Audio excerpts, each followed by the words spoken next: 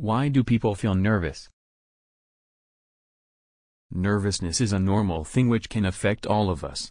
It happens when the body feels that something is going to happen. It is a normal reaction to a threat. When it mounts, it will become anxiety. In my view, nervousness is a good thing which will foster your energy level. It is like a flame on the stove. It will always aid in cooking, but if the flame is high, what will happen?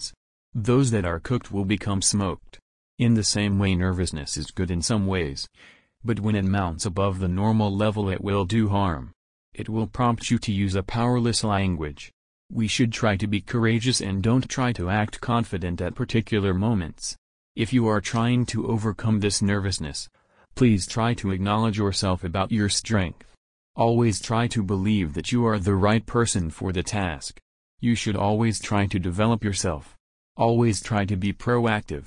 You should feel that I am going in a better way. In day-to-day life, nervousness and associated symptoms create alarming situations which really creates a lot of problems in personal, professional, work and the workplace, and also in social life. We all know that when we are nervous, we are unable to express our full potential and our creativity comes down. We feel lethargic, lazy, and sometimes we may become introvert. We should also find out any medical problems behind the nervousness.